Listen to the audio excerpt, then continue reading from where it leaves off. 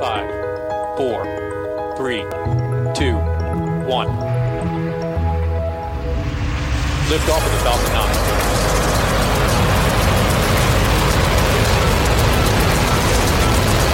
Falcon 9 clear the towers. Hi, I'm Mark Pouchet.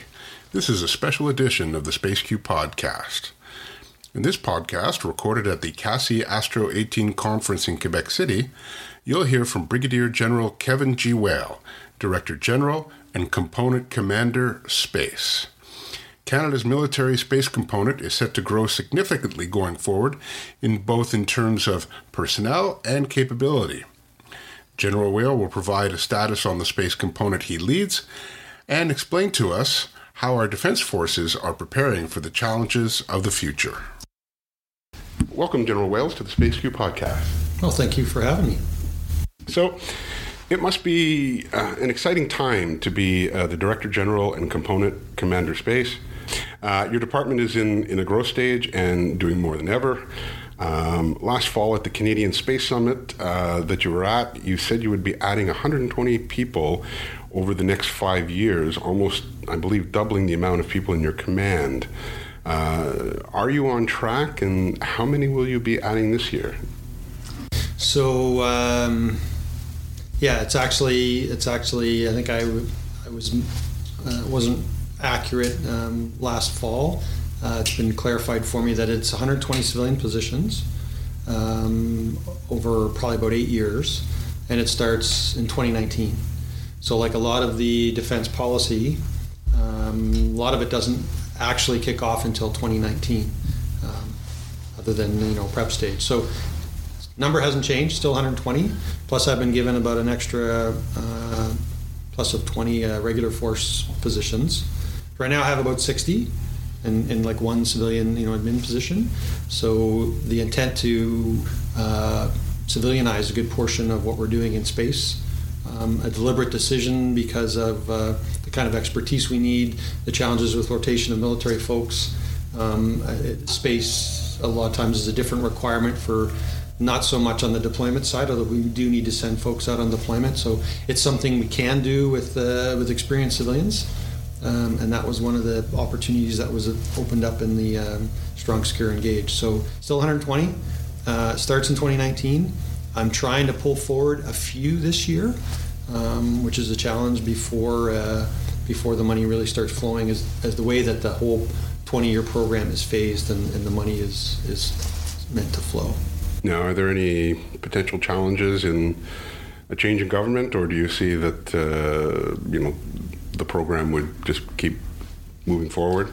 So, if a government changes, that's always it's always their prerogative to make changes. The difference with this defense policy is it's not just a promise of a block of money and sort of a wish list of projects. This has been costed and programmed over a 20-year time frame. So if another government wanted to take money out of the defense budget now, they would have to identify where is it coming out of. If this space program costs X amount of money and the government wants to cut the budget by a certain amount, would they say, they'd have to say it's got to come out of this space project, that aircraft purchase, that, shipbuilding, whatever. They would have to identify if you accept the fidelity of the financial planning that's gone into this defense policy and the 20-year plan. Okay, if you're going to change that, either show me where that planning was wrong, or where are you going to take it from? And with the civilian component of it, that's not an unusual thing within different government departments. Well, I suppose not government departments, but I mean in other militaries, bring in the civilian workforce? It's not, and it's actually not necessarily different for us, but, I guess in a lot of... DG space? What's that? It's new to DG space, though. It's new to DG space, yes. We've had some involvement with contractors and those kind of things, but to have defense civilians integrated throughout the program, it will be a bit of a cultural shift, which we're very conscious of, but I think it'll be the right one. So, for example, one of the positions I want to try and bring in is a special advisor position to DG space, so that as officers like me rotate through that director general position, you've got someone that's there, hopefully for maybe 10 years, that has all the background, all the awareness of the project's information on meetings that happened 2 years ago, so that as military folks rotate through, that civilian cadre can provide a continuity. And to educate myself, how long is a rotation for yourself as DG Space? So it's normally 2 to 3 years. It's been shorter in the last few years for different reasons of last-minute changes and that kind of thing. But I'm going into my second year. I've asked to stay here for a total of 3 years at least, because it takes a while to get up to speed on the portfolio. So it really depends, but the intent is to give some more stability to it for sure. Yeah, I would think that it must be quite challenging for somebody to come into a new role every 2 to 3 years, especially when of this capacity. So is there any thought to actually extending the term that somebody serves as a DG? Well, it's something that I'm pushing for right now. But the broader question there the broader issue that we need to address is, we've been dealing with space. It was at one point a director level team. It's a few years ago it transitioned to a DG level team. Now with the level of ambition that we're talking about, we need to look at how we're managing what we would refer to as the joint space cadre, which include folks from the Army, Navy, predominantly now the Air Force, and then including this civilian component.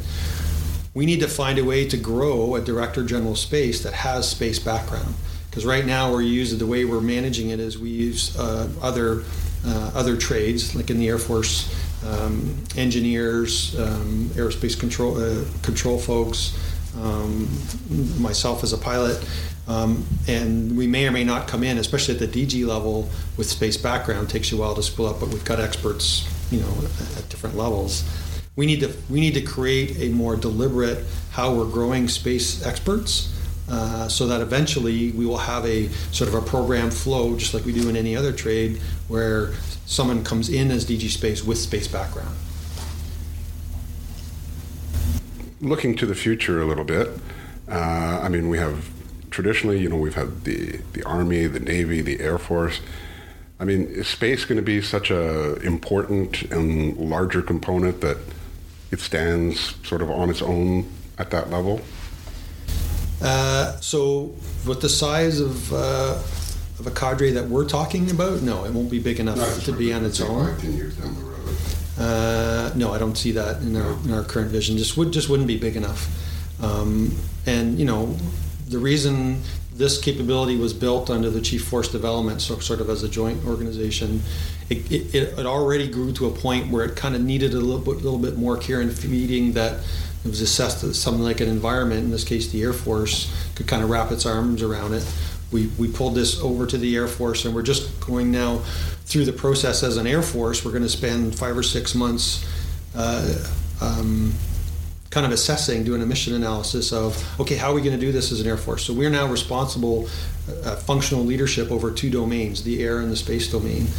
Some people will argue that there's a continuum between those two. Others will argue that they're really not the same, but there's maybe overlap in some of the skill sets. So as an Air Force, we're going to go through that dialogue and figure out, for example, should DG Space stay as a DG Space organization?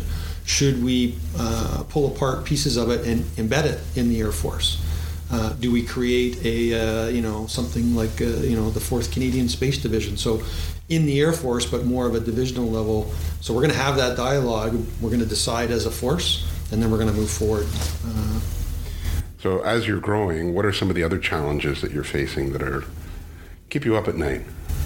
So the biggest challenge we have right now is we try to transition from where we are to where we're going. It's all about people, qualified people. I could argue that the force structure that existed prior to the new policy, I am amazed at what that small team, the base that they created. Well, now we've added 3 significant projects, greater integration with allies, the requirement to figure out how to defend and protect our space-based capabilities. And I don't have any new people yet. So we're already leaning forward on that, just like a lot of other elements of the defense policy. We're all trying to lean forward, but again, there's a very deliberate phasing and flow to the money and the projects and the time, because you can't do everything at once. Everybody, like the pipeline to get through Treasury Board approvals and those kind of things, there has to be some strategic discipline. We're a part of that. So that's the biggest challenge, is how do we set the conditions for the growth path that's been set with the human resources, the actual skilled folks that we have now, as we work on spooling up recruiting, dealing with retention. Do we have the balance right? What's the rate, the mixing in of the civilian cadre, all of that. So to me, the most important issue is people. When you're doing recruiting now, and maybe not so much now, but maybe in a couple of years from now, do you think that because you're recruiting and you're telling people you're going to be working on the space component, that's something that might bring in more people? I think it's absolutely something that'll attract folks.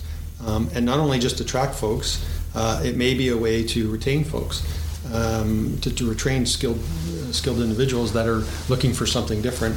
And in fact, it's it's specifically one of the factors that our commander has asked that we look at in this analysis we're going to go through, is how does the Air Force wrap its arms around what space provides from a recruiting and retention point of view. So you could have someone in a given trade that's maybe feeling like they're plateauing, and we may be able to offer a transfer to a space occupation or to a space role that would be exciting to them, or something back and forth. So absolutely, it's something that we're looking at as a positive for sure. In her presentation at the Space Resilience Workshop, which was held on Monday, Lieutenant Colonel, is it Lieutenant Colonel or Lieutenant Colonel? I always get it. I never know either. I call Lieutenant Colonel. Catherine Marchetti said it hasn't been since 1998 that there's been space policy language in a Department of Defense policy document. Was it difficult to convince your colleagues to add that language and to recognize the need to? No, it was not difficult, and it's because of the reality of what's happening in the space domain. So what we're referring to as the 4 C's, which I'll talk about tomorrow in the presentation, the congestion issue that's going on in space right now. Currently about 1,500 satellites on orbit operational, forecast to go to 10,000 in the next 10 years. That and all the space debris issues are certainly raising the concerns of all the allies of the safety of our assets on orbit and what we rely on them for. The contested piece, the second C, so congested, contested. There's been, for more than a decade, there have been countries that have the ability to affect capabilities on orbit, either directly by kinetic means or cyber attacks or those kind of things. That's a growing concern for us and for our allies. So those 2 C's mean the freedom of maneuver that we've enjoyed in space may not be as guaranteed as we've come to rely on. And the third one is the competitive piece. So everything that's happening in industry, the cost coming down, in cost of entry coming down, the disruptive, if not extremely innovative capabilities that are on orbit or soon going to be on orbit. The commercialization, companies are doing things that used to be only the purview of governments. So again, all that adds up to more activity in space and a lot more commercial interest. Those 3 C's, the fourth one is the convergence of those 3. Any one of those 3 could convince you, hey, we need to raise our game in space. When you look at the convergence of that, and that messaging, that understanding of what's going on in that domain was available when this policy was going through government, and they heard it loud and clear. And that's why, specifically in this document, in this new policy, it was recognized we need to build on this, what we've created, and go faster. Yeah, I don't think a lot of people realize that it's been over 60 odd years the buildup of 1,500 active satellites at this point, right. And then to take that within the next 10 years, potentially to take that over 10,000, that's a very potentially scary proposition. Right. Well, I don't know, scary. It's a reality. But if I compare it to an airspace, just from a congestion point of view, I've heard estimates that we're tracking probably about 20% of what we would like to be tracking. In the last 60 years, I think there's been about 4 satellite collisions. It might not sound like a lot, but when you've only got up to 1,000, 1,500 active systems on orbit, that's not insignificant. If I told an airspace commander that I was only going to track 20% of what's coming into the airspace, they would not be happy. So we definitely need to raise our game in things like space situational awareness, and in some cases too, the classification level, the previous classification level of some of these capabilities on orbit has prevented sort of a public awareness. I'll be honest, prior to taking over this role a year ago, I had no idea what we were doing in space, and yet I benefited from what Space Systems provided throughout a 30-year career, and never gave it a moment's thought. One last thought on the number of satellites. I mean, when you have these mega constellations, OneWeb is now actually starting to look small compared to what SpaceX wants to do. Mm-hmm. These are commercial efforts. Yep. And most of them will be in low Earth orbit. It doesn't take much when you're talking about those number of satellites. You get something crashing into something else, and the amount of debris that causes. Mm-hmm. Do you think there's enough of a regulatory environment to make sure that these commercial entities will, it's not in their interest to have something hit something else, but these things happen. Will they be able to have enough resources to understand the mitigation and? Yeah, so I'm aware that there's international efforts underway to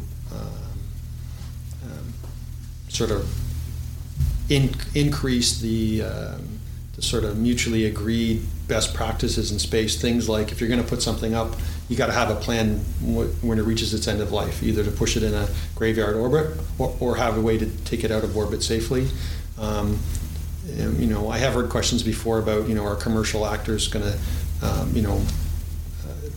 not have the due diligence for those kind of issues?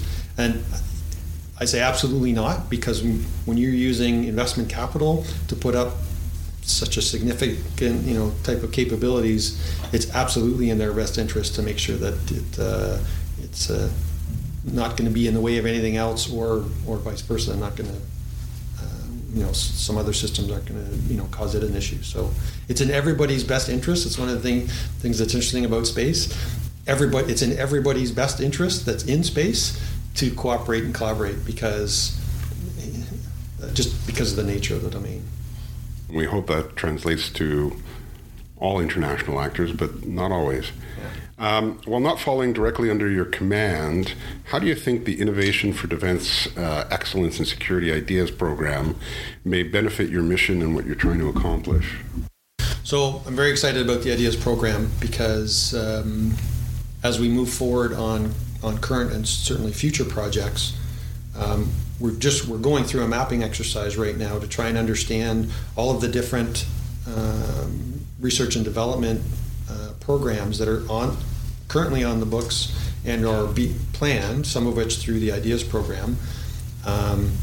We're going through a mapping exercise, and we're trying to link it to all of our future projects to try and understand who is working on technology and capability that we're going to be interested in the next 5 to 10 years, and are there any gaps, and if so, maybe we can influence at that. So being part of the Air Force now, we contributed to some of the questions that made it into the Ideas program. They were racked and stacked amongst all the environments, and a couple of the space ones are in there, which I'm happy to see, like space situational awareness and those kind of things. So very interested in what that's going to provide, and we're actively engaged in trying to influence that. It's a 20-year program? Or? Yeah, I think it's like 20 years, a certain amount of year. Yeah. So Recently, the Aerospace Corporation Center for Space Policy and Strategy used the U.S.-Canada military space relationship as a case study for other alliances and wrote very positive things about the relationship. Considering how limited the resources have been on the Canadian side as compared to the U.S. side, how difficult has it been to maintain a consistent, successful, long-term relationship with the U.S.? So we have very privileged and deep ties with the U.S. through things like NORAD, which is just about to celebrate its 60th anniversary. And one of the things I find as we're all the allies recognize that we need to. Nobody can do everything that's required in space with all that convergence of the four C's, the four C's, including the convergence element. Nobody can do it alone. So we were working well together before. We're now ramping up in a significant way that cooperation and collaboration with things like the U.S. Joint Space Operations Center, which my Canadian Space Operations Center, my CSPOC, there are deep links there. That JSPOC is now transitioning to a combined Space Operations Center in the next couple months to accelerate that. Five Eyes cooperation, collaboration, and in some cases integration with things like space situation awareness. And other countries are interested as well, because again, it's in everybody's best interest to deepen those levels of collaboration with the level of activity that's going on in space. So has not been difficult in the least. The only issue has been sort of bandwidth, but because of what's been built over decades through things like NORAD and NATO and those kind of organizations, we're in a great position to build on the position that we have right now, especially with the U.S. Now, totally changing topics here. Mm-hmm. As you might be aware, Maritime Launch Services is attempting to build a launch facility in Nova Scotia and provide launch services in Canada and obviously to international customers.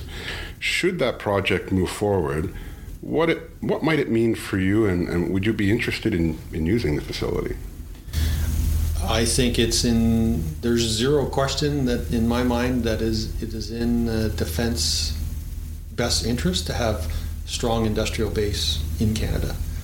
It just opens up options for all of our projects and programs, as well as those subject matter experts that, in some cases, perhaps our civilian positions, maybe there can be some rotation of folks between industry, Canadian Space Agency, defense.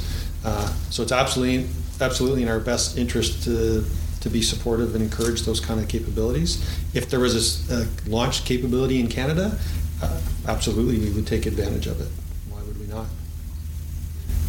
I think that you answered my next question, which was related to that. There are efforts underway, at least one that I know that is credible, to develop an indigenous small satellite launch vehicle in Canada. So if such a vehicle existed, you're saying that it would be something you'd be interested in? Absolutely. The more options we have for launching capabilities, certainly in country, and potentially even sharing with launch capabilities with allies would be welcomed. Is it strictly a policy? Obviously, it's a financial issue, but strictly a policy issue as to why the capability hasn't been developed from, let's say, the DNZ side, and you could also say from the civilian side, government side? Launch capability? Launch capability. Yeah, we just haven't. We used to have it, but...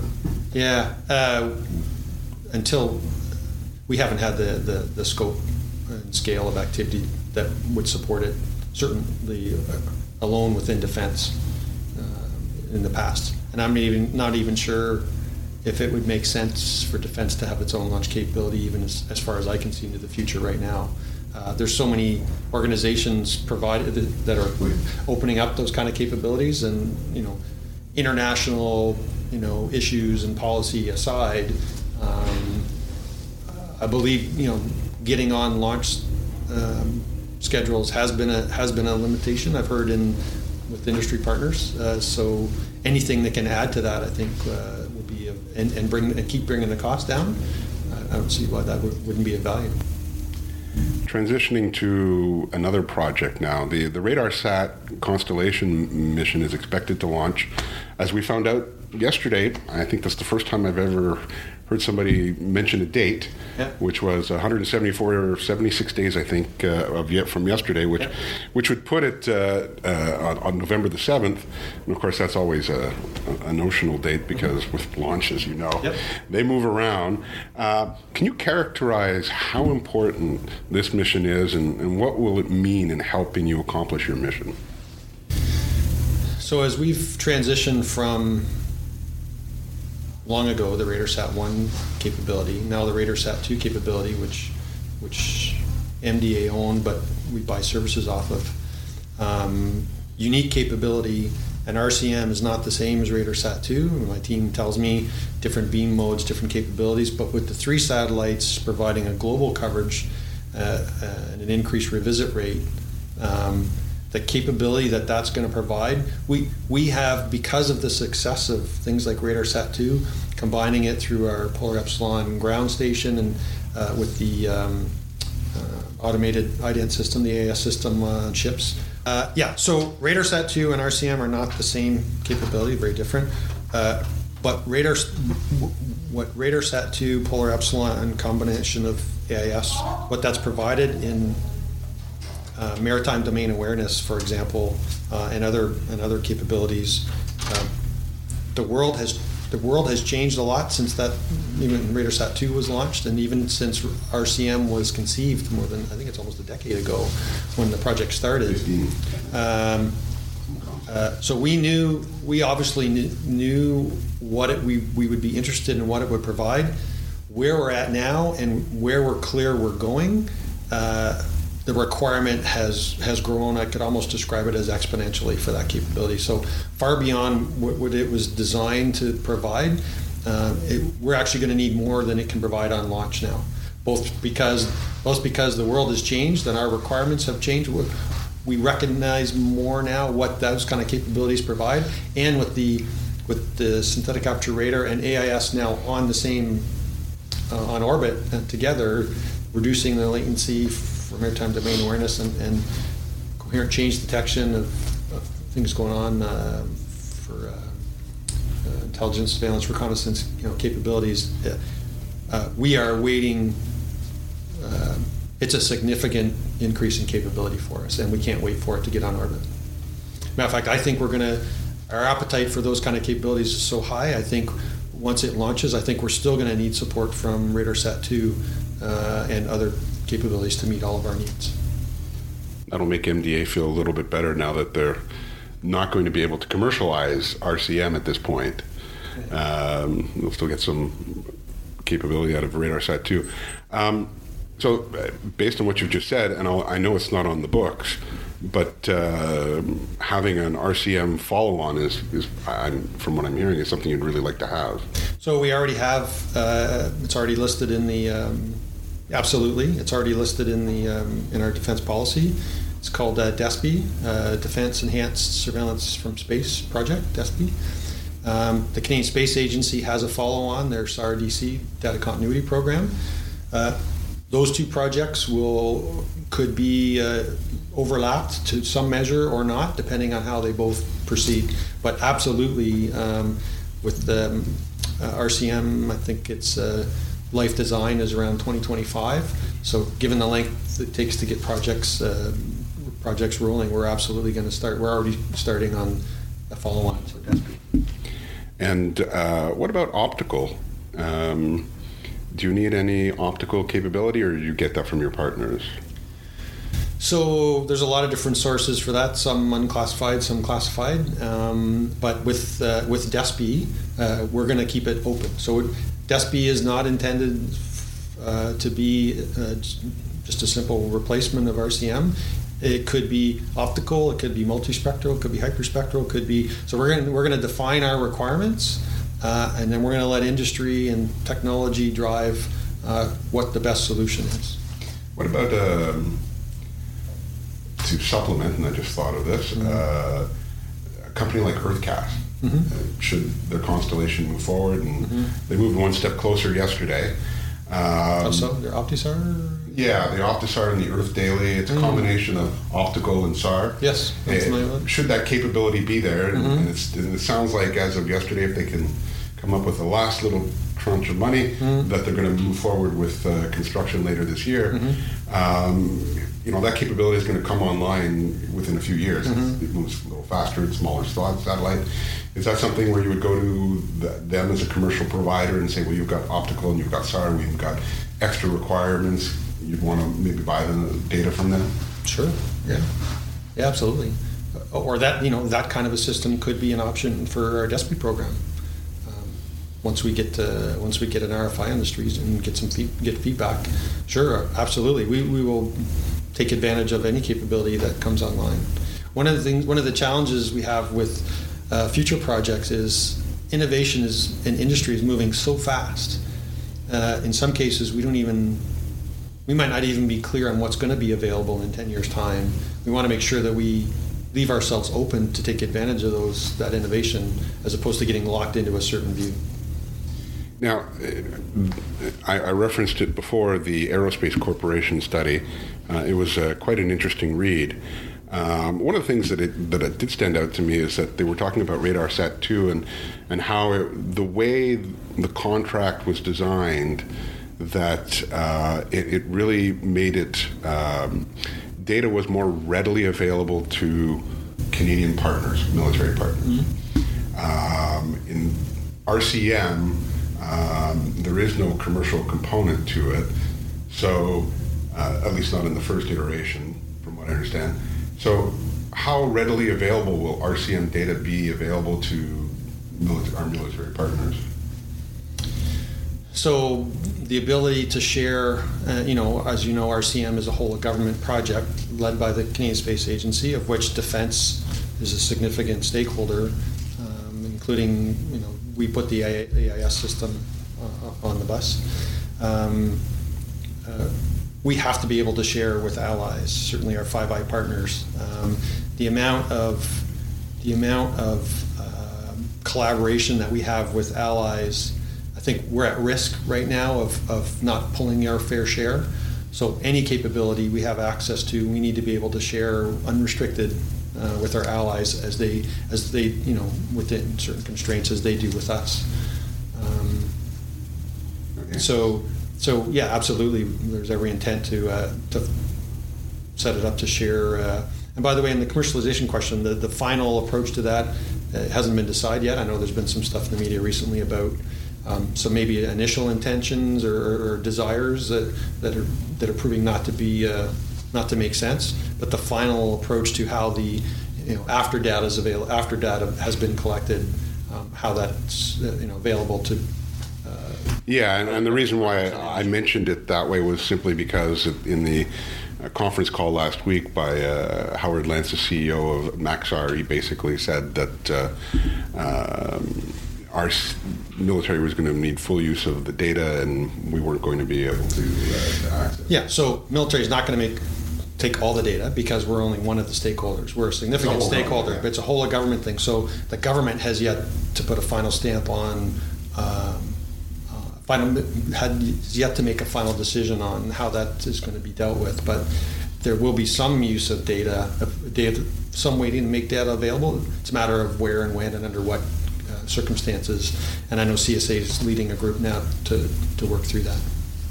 Yeah, it's an interesting, maybe not dilemma, but an interesting situation based on the heritage of what happened with RadarSat-2. The Enhanced Satellite Communication Project Polar, and I believe it sometimes refers to as the ESCAPE program, it's been a long time coming, and it sort of grew out of the polar communication and weather satellite concept, minus the weather now.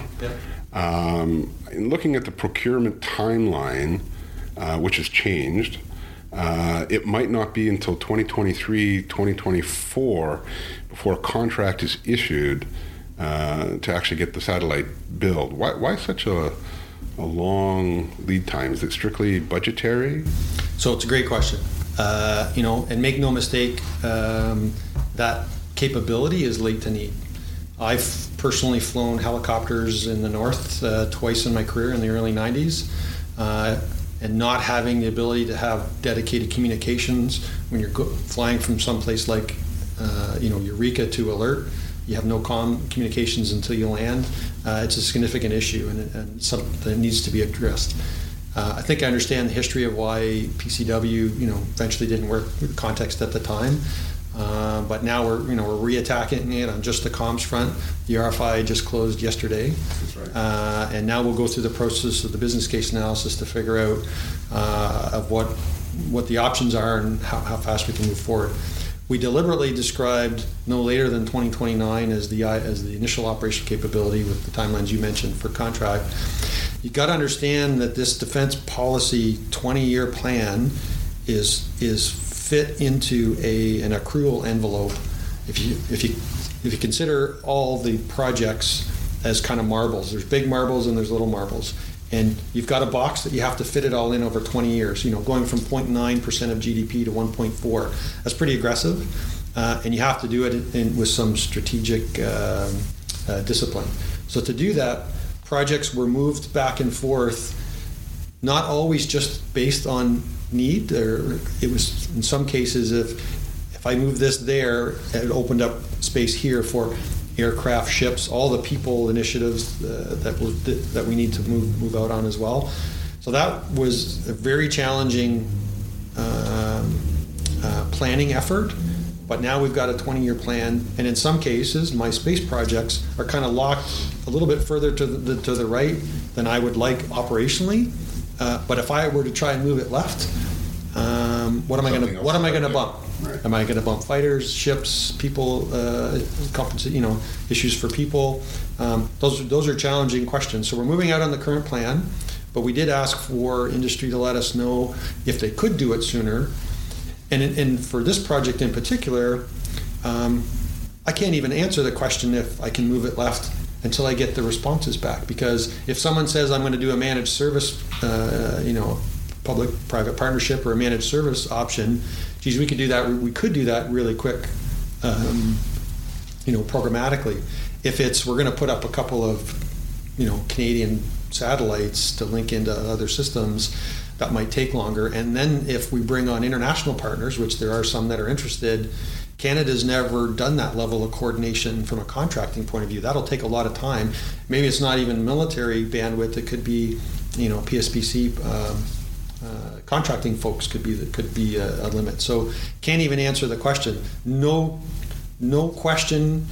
Operationally, we want to do this sooner, but we've got to work it in the total plan. We've got to fit it within the total plan. So for all of our space projects, we certainly want to have them ready to move to the left if some opportunity opens up. The plan's not even a year old.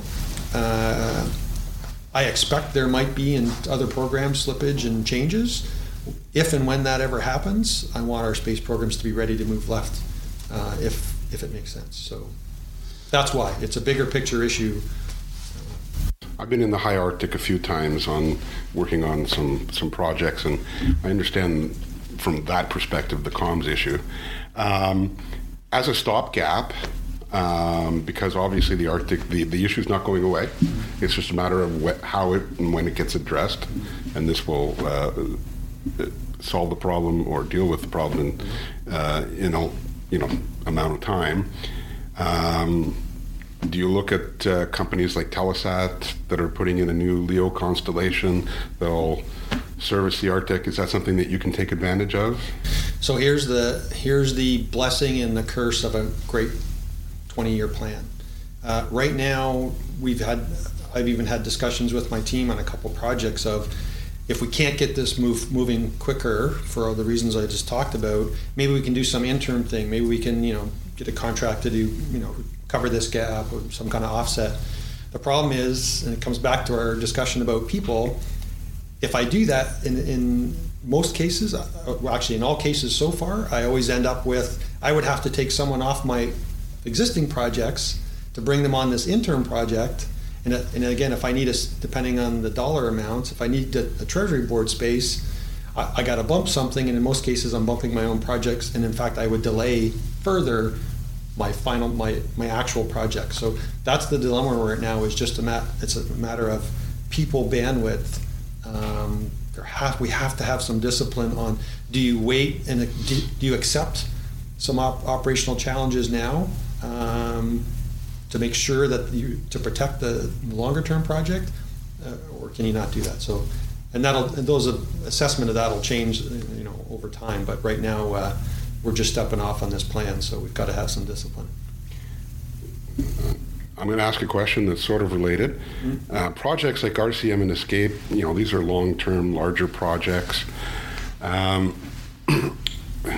In terms of capability, are you looking at the small satellites as something that you'd be interested in building your own small satellites for certain capabilities? So currently, specifically, no. Not in the RCAF DG Space elements. We're maxed out on the program and the projects that we have already.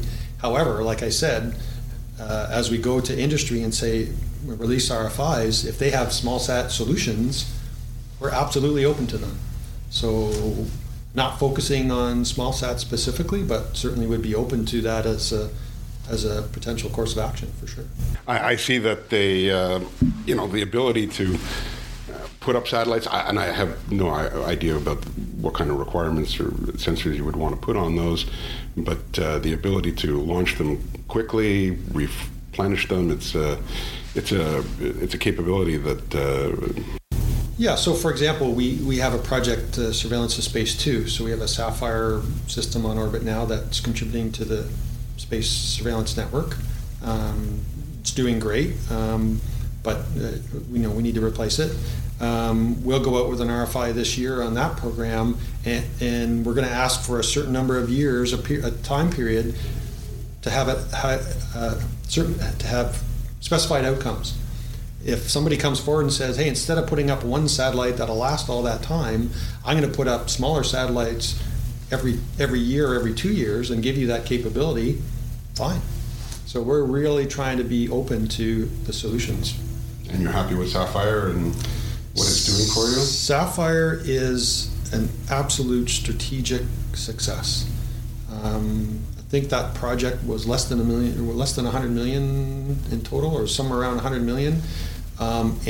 And because of the contested, competitive, all that stuff that's going on, the level of interest and that is one case where we are providing a highly valued capability into that space situational awareness that we need to capitalize on, but continue in some form, which we're working on for sure.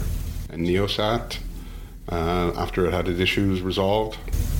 So I haven't had any specific involvement with NeoSat.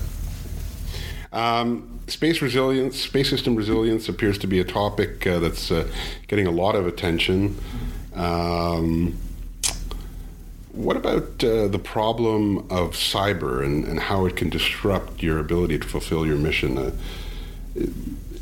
It seems to me that, I remember going to Cyber 1.2 in Colorado Springs, and every year it seems to be growing. And how do you, is it part of your purview? So everything in space, whether on orbit or the ground components, it's all ones and zeros. So it's absolutely an issue in everything that we do. Currently, Director-General Cyber sits right across from me in my office in National Defense Headquarters. As you're probably aware, the part of the defense, the new defense policy, has a big cyber component as well, of which space will be integrated with. So for sure. For example, the Air Force is going through an audit of sorts of all of our cyber vulnerabilities to make sure we understand what our current status is and areas, gaps or risk areas that we need to close and work on. Space, absolutely. Yeah, it's absolutely a core part of what we do. And are you doing anything in terms of space weather? Space weather can certainly disrupt. So part of that allied cooperation from my Canadian Space Ops Center, my CANSPOC, they're linked in with the JSPOC, and we have regular weekly meetings along with allies to understand what's going on in space for sure.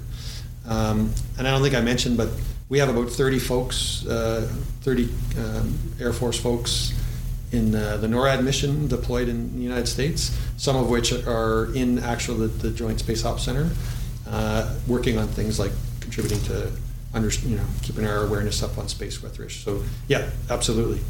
Yep, tracking it daily. Two questions. Last one, which is there anything that you'd like our audience to understand better that maybe I haven't discussed? Geez, nothing really comes to mind. I guess just sort of the wider awareness. I'm kind of the poster child of a lack of awareness, even within our force, let alone sort of nationally. I'm almost embarrassed that I didn't understand what was happening in space. The reality of the 4 Cs and what that means, it's opportunity and risk. There's opportunities in what the innovation will provide, economic development for my country, the industrial base, our ability to, Canada has the second largest landmass and the population of California. So when you look at things like surveillance of our nation, communications, navigation, to say that we can benefit from space capabilities, would certainly be an understatement. I'm disappointed I didn't understand that before taking on this job. So one of the things we're really trying to do as this capability is moved to the Air Force is be that advocate and that voice to make sure, certainly within the armed forces, but even if we have opportunity to talk with Canadians of all stripes, to make sure they understand what's going on in space, those advantages and those risks. We become completely dependent on a lot of space-based capabilities, things like the timing signal for our ATM machines. I'm fascinated by some exercises that I've heard about of a day without space. If you actually turned off space for a day, there's no doubt my force and Canadians would be shocked at what would stop and change. And that's something that we need to deal with. That's why all the focus on the defend and protect and the resiliency issues of. I think the public got a taste of that when the Anik 2 Yep. went. It was an accident, right? Yeah. Software, and they repositioned it, and people were without their phones, without their ATMs. They couldn't buy gas, and I think that was some people were quite shocked that. Right. Why can't I do this? Right. And we've come to the point now where, we're so reliant on it that if we did have that, let's say, go a month without space, Yeah. what would that do to our economy? Yeah. So I'm thrilled to come in to this role at a time when that message was recognized right up to government level, and it's embedded in our policy. It'd be a very different experience for me and my team if we didn't have that kind of policy, direct clarity and direction. But that message resonated loud and clear right up to the highest levels. We've got clear direction. We've got a plan.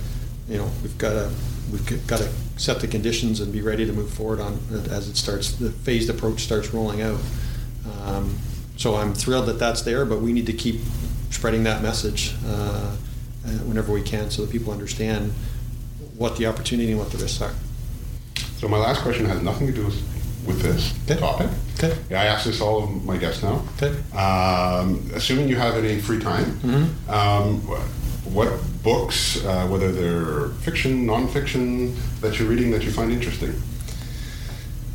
So my Bible for a lot of what I do is Senge's Fifth Discipline.